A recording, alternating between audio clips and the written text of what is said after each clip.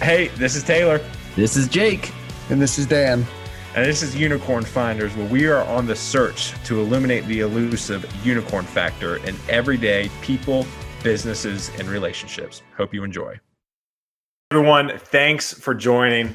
We're super excited to get back. We have taken a few weeks off at this point, but we are back and ready to rumble. And what a guest we have for this podcast. And so again, for those of you who are tuning in, watching live, again, this podcast, Unicorn Finders, was really out of Dan, Jake, and I talking about the relationships we have and wanting to shed light and finding the unicorn in both business and relationships. And so we have Jeff joining us. Jeff, thanks for hanging, man. I appreciate it. Thanks for having me. Absolutely. So I'm going to let you introduce yourself because I read about you and it's a very long list. And so I might as well let you introduce yourself for the few people who are watching already. So go ahead, ma'am. I'm curious what the long list was actually, but my name is Jeff Kirschner. My name is Jeff Kirschner, and I'm the founder and CEO at Literati. And we are building a community that's cleaning the planet one piece of litter at a time. That's awesome. That's awesome. And so I guess, and you had a pretty great speaking background, right? So you spoke in a lot of different places. My one question I wanted to go ahead, I was going to save this for later, but I'm going to ask you now, what's been the coolest speaking gig that you've landed so far in your career? Well, I think in terms of reputation, giving a TED Talk is probably at the top of the list. I was fortunate enough to become a resident at TED, pardon me. But there's been some other, I've spoken at some fifth grade classes that were just really, really cool, That's awesome. I always find that the most entertaining speaking gigs are the ones where completely unexpected things happen. Like you get a question from the audience that you just never saw coming, put you back on your heels a bit. Yeah. But to be honest, it's tough to compete with TED. That's awesome. That's awesome, man. Well, Jake, since you and Jeff are boys, why don't you go ahead, man, and ask away. First question. I'm in Diamond. I mean, one, and just saying a little bit of Jeff's praises. He came in, we were introduced by a good mutual friend of ours, Bridget Harrington. Shout out to Innovate Raleigh for all of the awesome stuff that she does and that organization does. A year ago, maybe now, right when you first moved here. Yeah. A little bit over. And, I felt a connection. I don't know if Jeff did, but I thought, I want to be friends with this guy. He's doing cool stuff. This is really, really fun to have a conversation. So, like I said, I'm excited to do this, but I was kind of captivated by Literati of just this really taking the simple principle of seeing a need and filling a need and turning it into this whole ecosystem, environment, community that was gathering, catching that vision, and making it in such an accessible way that you could get people, an hour a month to every single day. This is something I'm a part of, building that out. So I wanted to, you tell a little bit of the Literati story on and where you started and how you evolved to now. And then what does the go forward basis look like and how are you interacting with people? So I'll let you take it away. Yeah. I mean, it all started on a walk in the woods with my two kids. We were living in Oakland, California, and my daughter, who was 4 at the time, noticed this plastic tub of cat litter lying in a creek. And she just looked at me with this very innocent expression and goes, "Daddy, that doesn't go there." Like it was this really amazing comment, but it was an eye opener for me, right? I'm living in the Bay Area. We're known for being environmentally progressive and ecologically responsible. And yet everywhere you look, there's trash. And I mean, everywhere. And so when she said that, it reminded me of when I was a kid. I used to go to camp. And the camp director on the morning of visiting day would be like, "Quick, everybody go pick up 5 pieces of litter." So you get a couple of kids, we're all picking up 5 pieces, right? It's sort of a universally known story. Yeah. But you get all these people picking up just a few pieces. Within minutes, we had a spotless camp. So I thought, why not apply the crowdsourced cleanup model to the planet? So that was the inspiration. What happened next was frankly a little bit weird. So I took a photograph of a cigarette butt using Instagram. There was no rhyme or reason. I didn't have an idea. I just did it. But then I took another photo and another photo and another, and I noticed a couple things happening to me. And by the way, for some context, I was never an active environmentalist. But I noticed these 2 things happening. First was litter suddenly became artistic, right? The power of Instagram, and therefore approachable.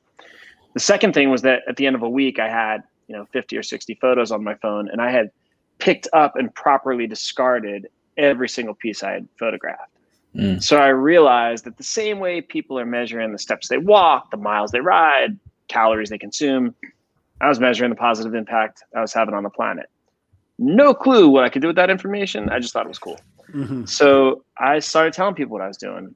And to make a long story just a tiny bit longer, what began as nothing more than me picking up one cigarette has now turned into a community that reaches 165 countries, iOS and Android application, a full technology stack, AI, and collectively we've now identified, mapped, and collected 6.5 million pieces of litter around the world. And as a result, built, arguably the world's largest open data set of waste.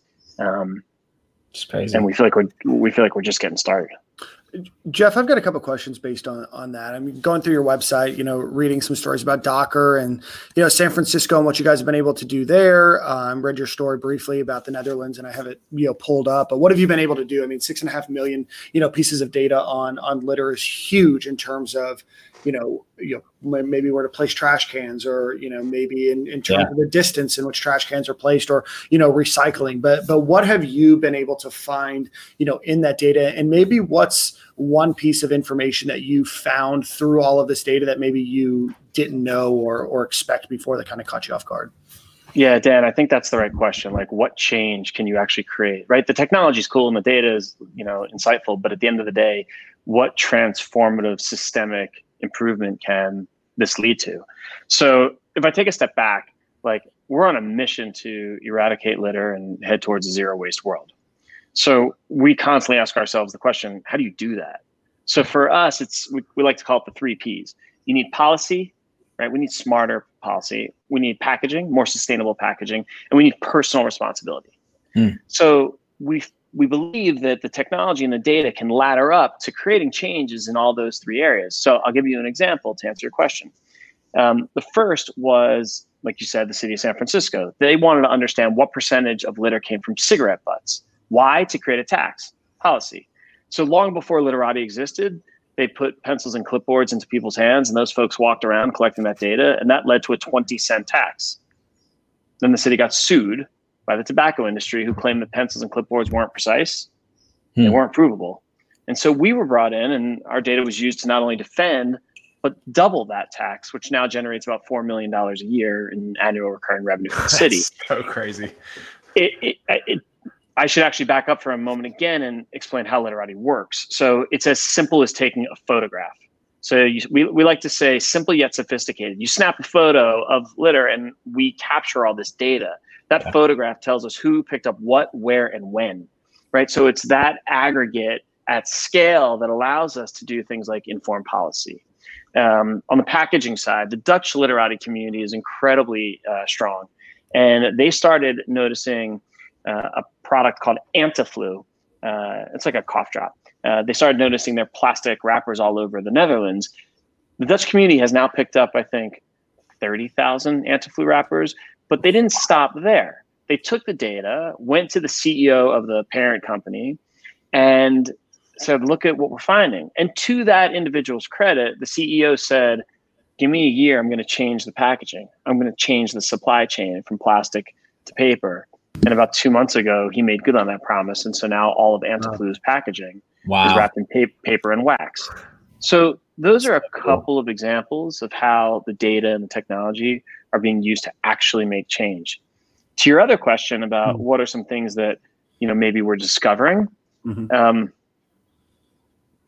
there's a lot, but maybe one that's sort of like, well, yeah, but I didn't realize the extent was just how massive this problem is. So, Jake and I have talked about this before, like it's so pervasive that we've just become desensitized. Like how many bottle caps and wrappers and coffee cups do you walk by every single day? Like at best, maybe you pick it up. At worst, you don't even notice it. So we got a lot of work to do as a society. Yeah.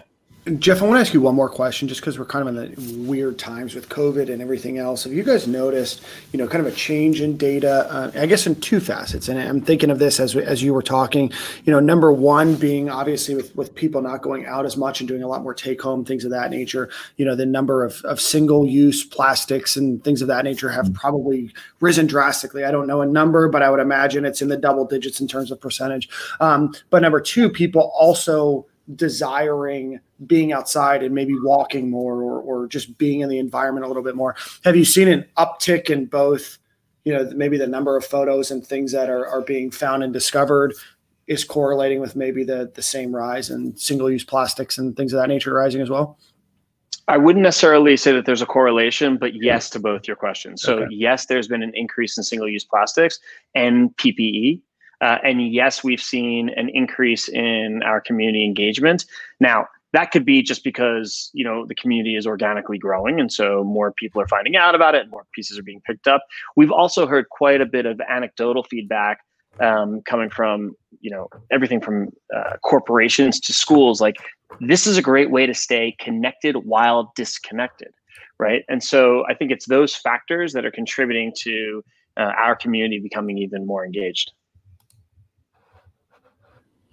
What are some ways, and we've talked briefly about some of the partnerships that you've created with organizations that want to make an impact. How is it can you just elaborate a little bit more on how you can empower those companies or those organizations or those cities or on those and what to look for if we're trying to make introductions or whatever? So there's a common thread between the different customers and communities that we work with. And everybody, whether it's a school or a city or an NGO or a brand, and the common thread is this: everybody obviously wants change. They want cleaner, healthier communities. But they want, one, to engage their own people, right? Whether it's that 5th grade class or, the city of Raleigh. And they want data. And so what we're providing for those different groups is a tool that, again, is simple yet sophisticated to do just that. And so when you think about, we've done employee engagements with companies like Levi's, with Uber, with Thomson Reuters, where it's just a way of them bringing their employees together, all in service of the greater good, right? Team building. We've also worked with brands who want, from a corporate social responsibility perspective, to do something that actually moves the needle in a positive way for the environment. And some are actually, contributing in a way to some of the products and materials that are found on the ground. So I'll give you an example of a project we just launched.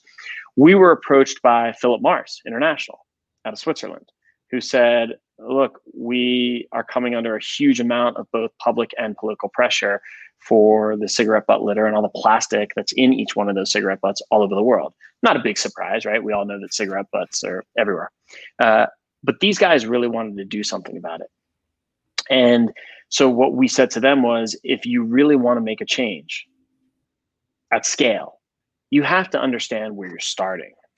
So we started doing baseline research and understanding, almost at like a diagnostic level, what is the status of cigarette butt litter in a given location. We did a pilot program to kick off in Vienna, Austria last September, and we just started again in Lisbon last week. And the idea is that if you really want to create change, you got to know where you're starting from. You have to get to the root cause of the problem. So what we've started building are products that we offer to cities, which is sort of evolving out of a lot of the work that we've done with brands. One is called MAP, one is called REP. MAP is a municipal assessment program. In fact, we're starting to work with a bunch of cities on this. Like, let's assess where you are as a municipality. What tools and resources do you already have in place? Are you making use of those tools? Meaning, like, for example, in Wake County, they have a pledge that people will sign. So far, they've had like 31,000 people sign the pledge saying, I hereby, will keep my environment clean. But it's like, what do you do with that list, right? So how do you put that into action? REP is resident engagement program. How do you engage those people? So those are some of the things we're offering, both corporates, cities, and we have a curriculum that we work with schools called Literati Campus. Anybody can come, download a curriculum, and off you go. That's interesting, especially about adding in the school parts, because education of just any issue can help should help solve it as soon as you can really relate to it and fully understand it. And having, as we're seeing across everything right now, right? And yeah, I mean, that's something that should be taught anyway, of just taking responsibility for yourself, if anything. And if it's not you, then the people around you or the environment around you to be able to affect that change, right?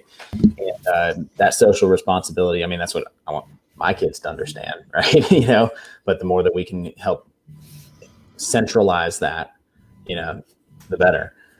I think the key there is the emotional aspect, right? Mm-hmm. So what I mean by that is, one of the areas I think Literati has done a pretty good job in our infancy is capturing the hearts and minds of people and being able to leverage that into a feeling of inspiration. So let me give you an example.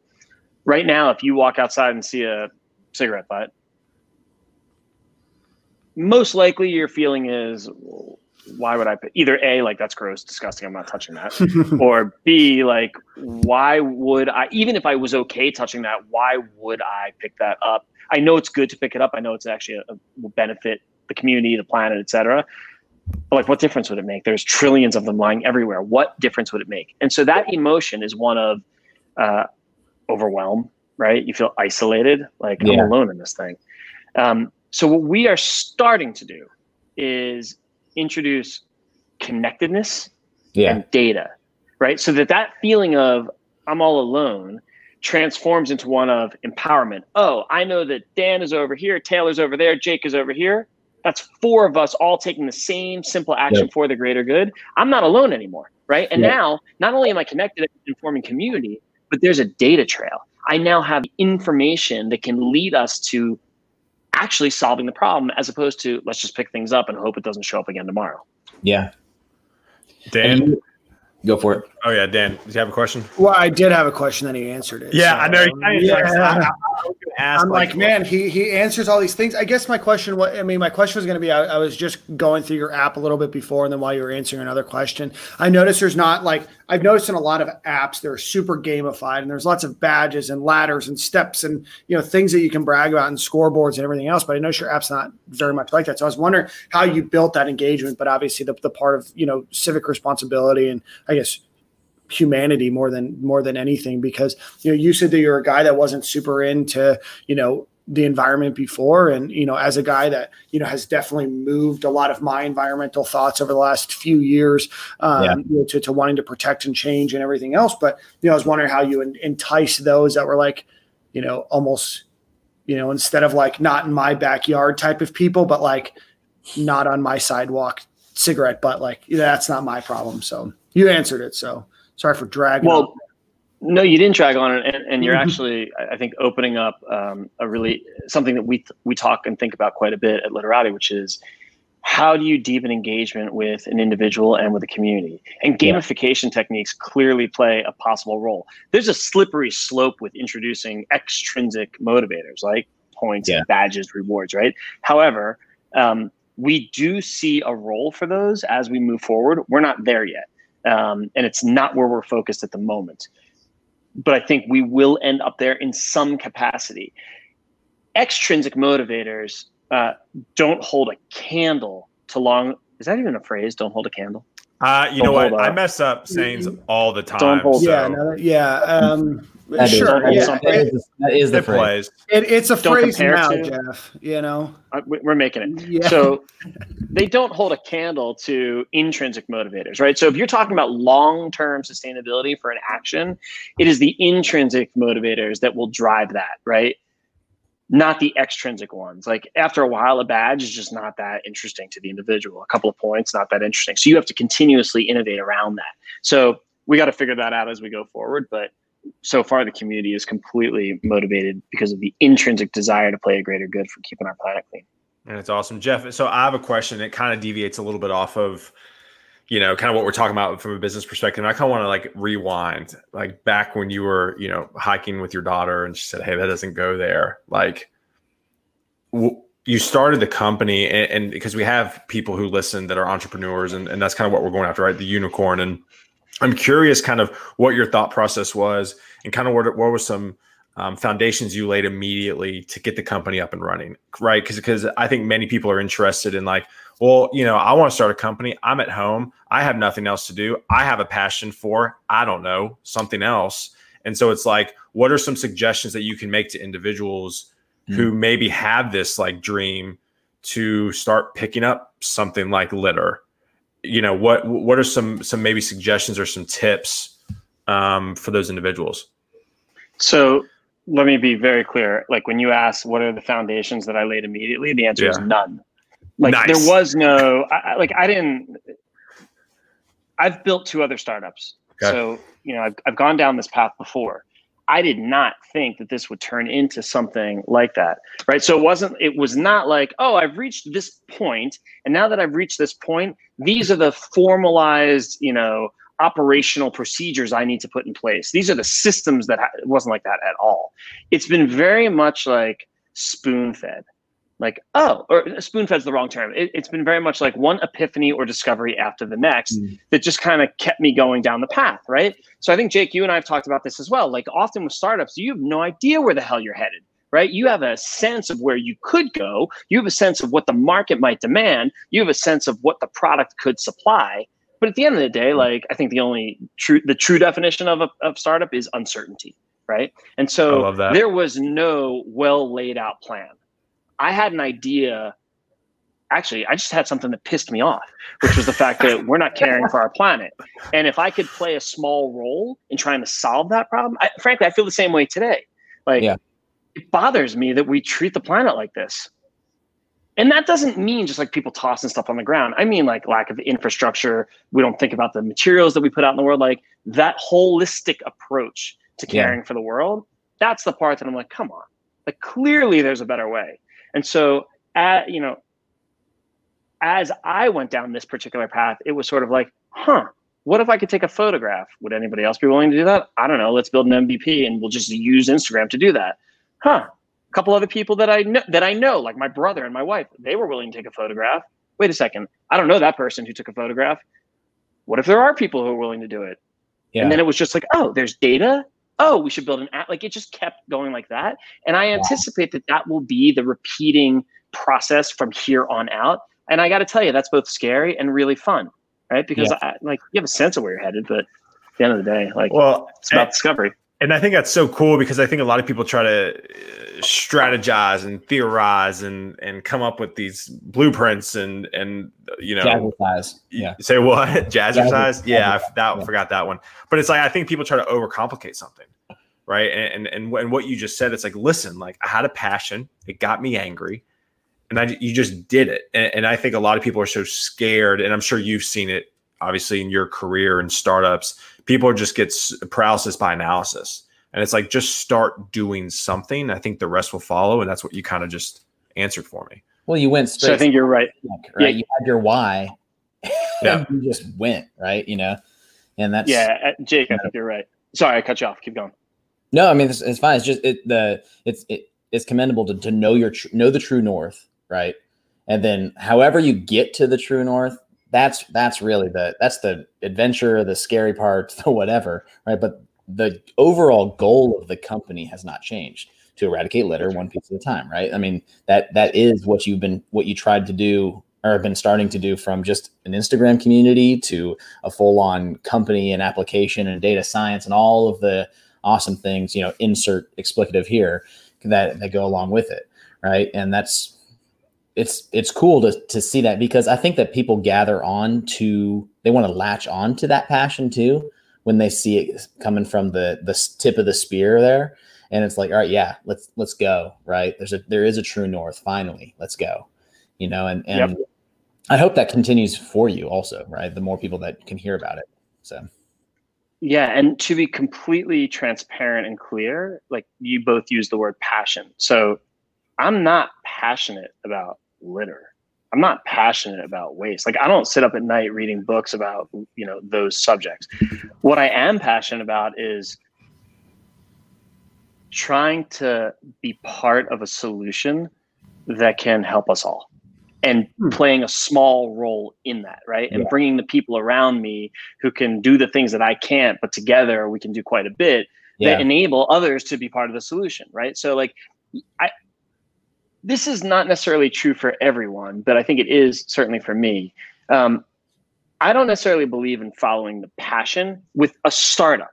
Okay, like you want to follow your passion, and your passion is horseback riding, or you want to, be a painter, writer, like, and that can become your career. Like, all the power to you. But when it comes to building a startup, and if your goal is to create an ongoing, sustainable organization that can hopefully create impact, I think it's not about following your passion; it's about following the pain.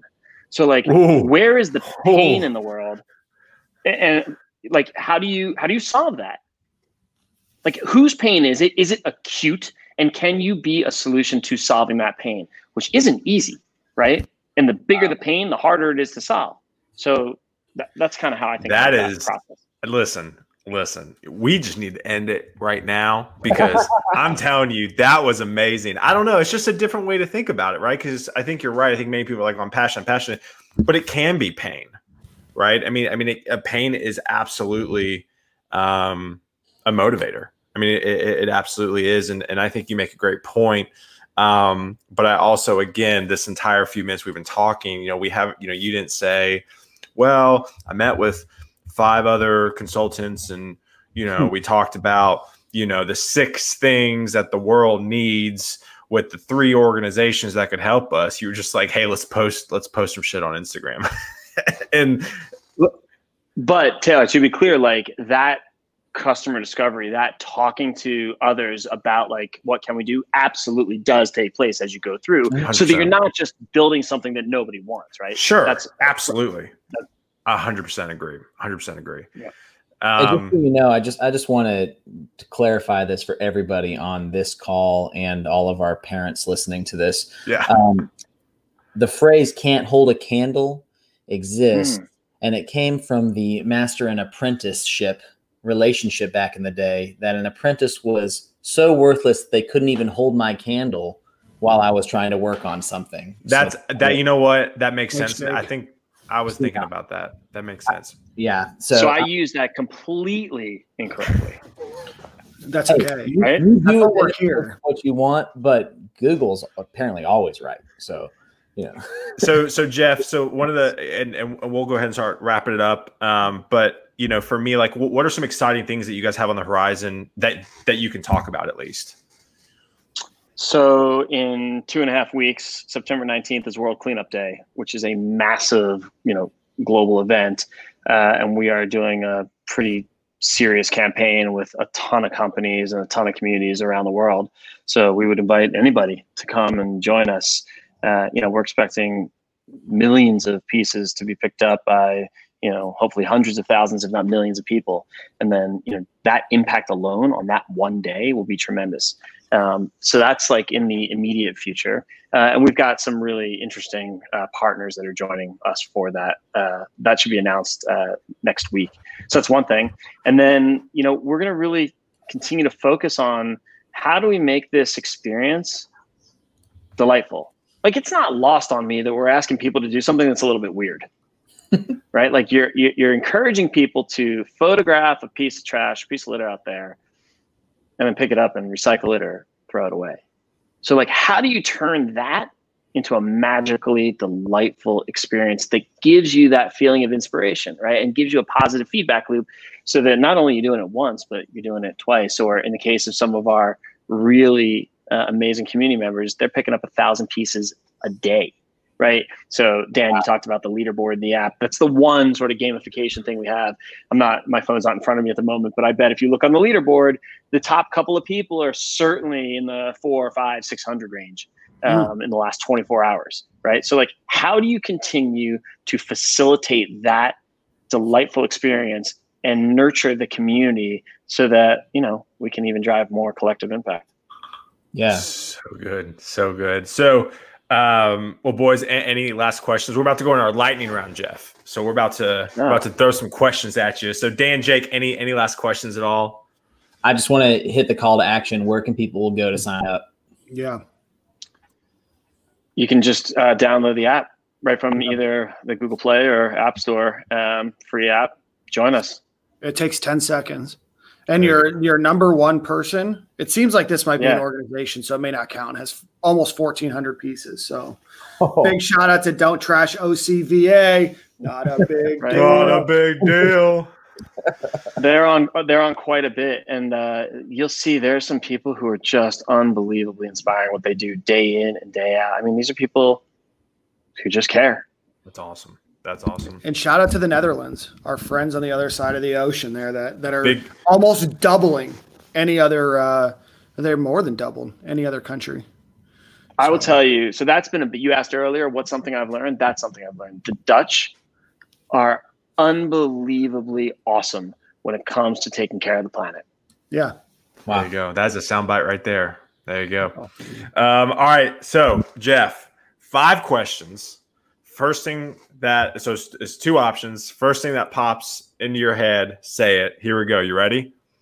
Yeah. Is it sort of a 1-word deal or? Yeah. One word. It's a choice. Yeah. It's a choice. It's a choice. Sure. Yes. And we grade it, and obviously the grades don't matter, but I'm still going to judge you. Yeah. This is like, whose line is it anyway? Yeah, exactly. Points don't matter, but I still judge.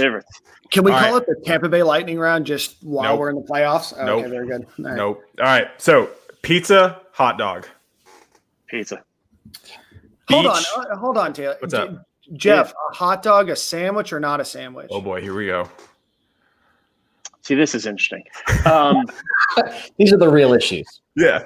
So I like it, Dan. I'm gonna say not a sandwich. However, I think that's bun dependent, right? So like, if you were to split the hot dog, all right, and throw it into sort of a Texas Tommy situation. Does any of you know what a Texas Tommy is? I didn't Google that. I'm going to Google it.